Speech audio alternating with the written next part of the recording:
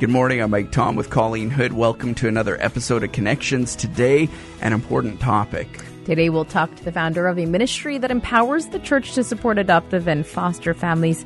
It might spark an idea in you to start a similar ministry in your own church. Or if you are an adoptive or a foster family, we'll provide you with some resources to help your family thrive.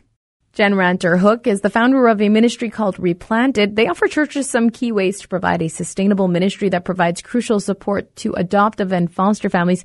Jen, culture's kind of been shifting, and foster families, adoptive families, getting a little bit more of a spotlight in media. Apparently, Sesame Street has added a character now. Do you know about this?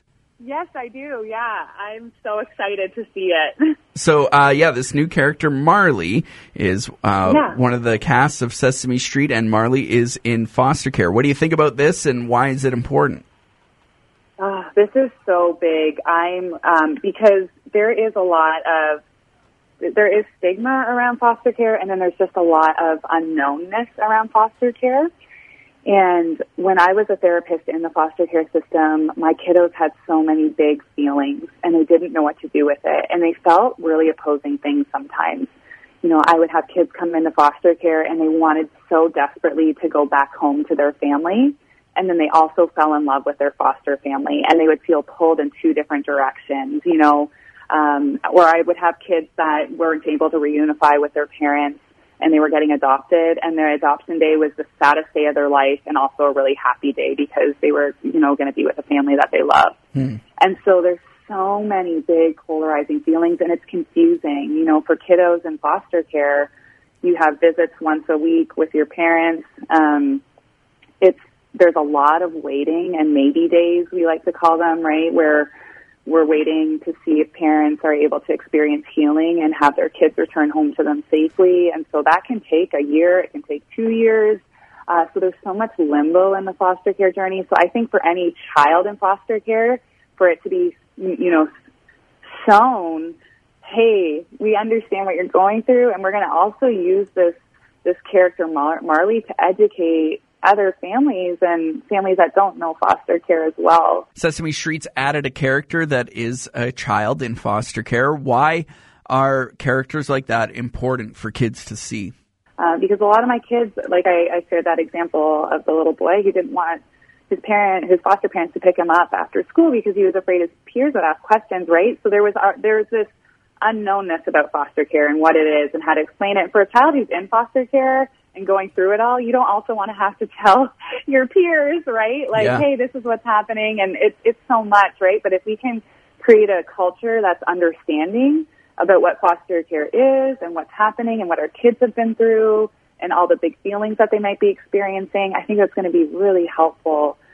It also, I think, is going to be helpful, too, because sometimes when a family says yes to the foster journey and then a kiddo with trauma comes in, it can really impact the kids already in the home. And so, and that can be confusing for kids. Like, why is a child, like, why is my new brother acting this way? Or why are they doing this? And that can be really baffling. And so to have a character that's really showing, like, hey, they're acting this way not because they're bad kids, but because they've had bad things happen to them, and it's hard, and, it affects their brain, and it affects their emotions. And so, and that healing process takes a while. And so I think it's going to be a really helpful module for giving our kiddos permission for what they're feeling and that it's okay. And I think that's something that's going to be really powerful. I love how you call the kids kiddos because it just says to me how much you care about these kids, right? And there's just, I don't know, I feel a lot of love in that word kiddos instead of just talking about them as foster kids, right? Yeah, and I think ultimately, too, you touch on something, right? Like, I always tell my kids, like, hey, you're first and always a kiddo. Foster care is something you're experiencing, but you're not, your identity is not as a foster child. And sometimes that's what our kids experience and feel. And so I think it's really important that they always feel how precious and loved and sacred they are, no matter what they're going through, no matter what mess in their life they're experiencing and how they're showing it, that they're always precious and loved by us and loved by God. Do they believe that? It takes a little bit.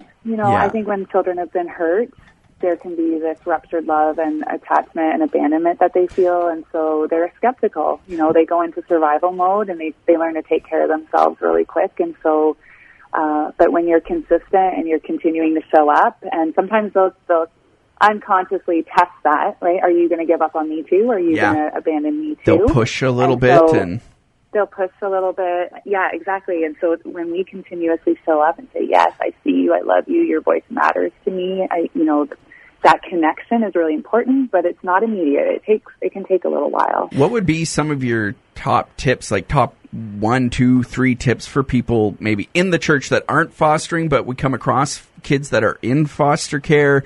How can we help bring down those walls and show them that they are loved genuinely?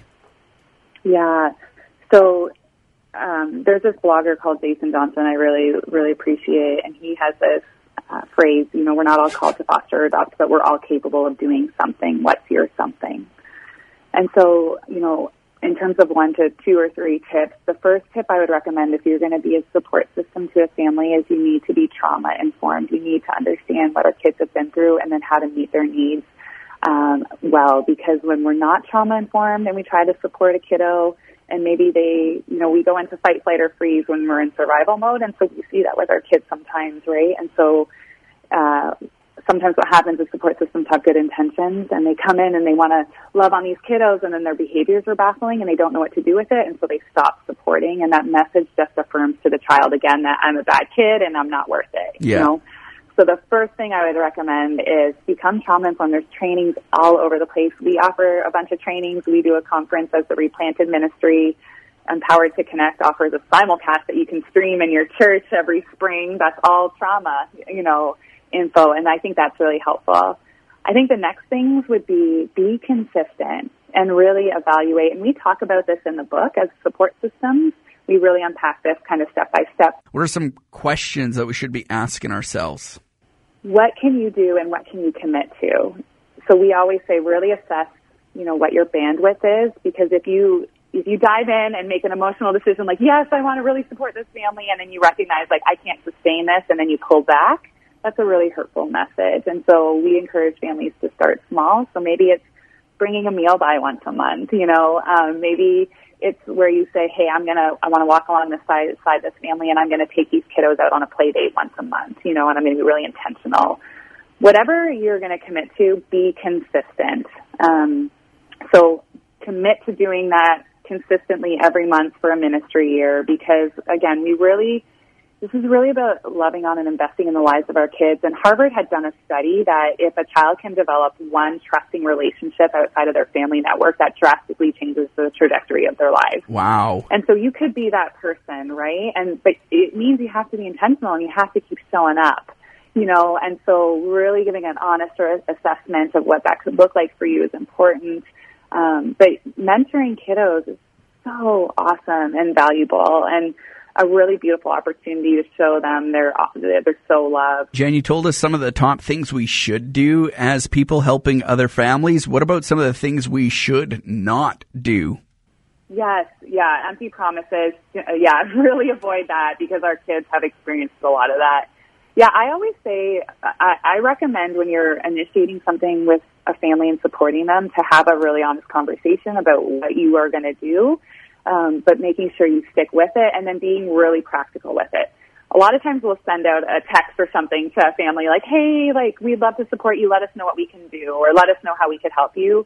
Now, for families that need support, it can be uncomfortable and even awkward to take people up on that, right? It could feel like, well, I chose this journey, so I need to just continue to be a champion in this. And so asking for support is really vulnerable. And so I actually encourage people to rephrase that and just to say, hey, I want to love on your kiddos and I would love to be a support to them. And I would love to once a month on a Saturday take them out on a play date so you guys can have some rest and relaxation and self-care time. Which Saturday this month works for you, and give them something very tangible so that they're responding with, hey, the third Saturday works, or hey, we'd love to drop off a meal this week. Would Tuesday, Friday, or Saturday work for you? Something very concrete that a family can say yes to. Yeah, instead of just saying, let me know what you need, and then they never let you know. Yeah, no one does. So, exactly. So I think those are really, great ways. And And two, for us with the Replanted Ministry, we help churches and organizations build support groups for families to connect and be in relationship, both parents and kids. And so that's a really great way if there's people that are like, hey, we really want to, like myself, I'm not a foster adoptive parent, but I feel really called by God to use my time to really support and love families, right? Because our families, they don't have time to build a ministry and build to support themselves. They're the ones that need it, right? So there's a really great opportunity for families that aren't in the foster adoption journey to show up and create opportunities of support for families. What's the biggest thing that you hope that they take away from it? Yeah, I think the biggest takeaway would be that adoption and foster care is really important to the heart of God, and there can be so much joy and beauty in that journey.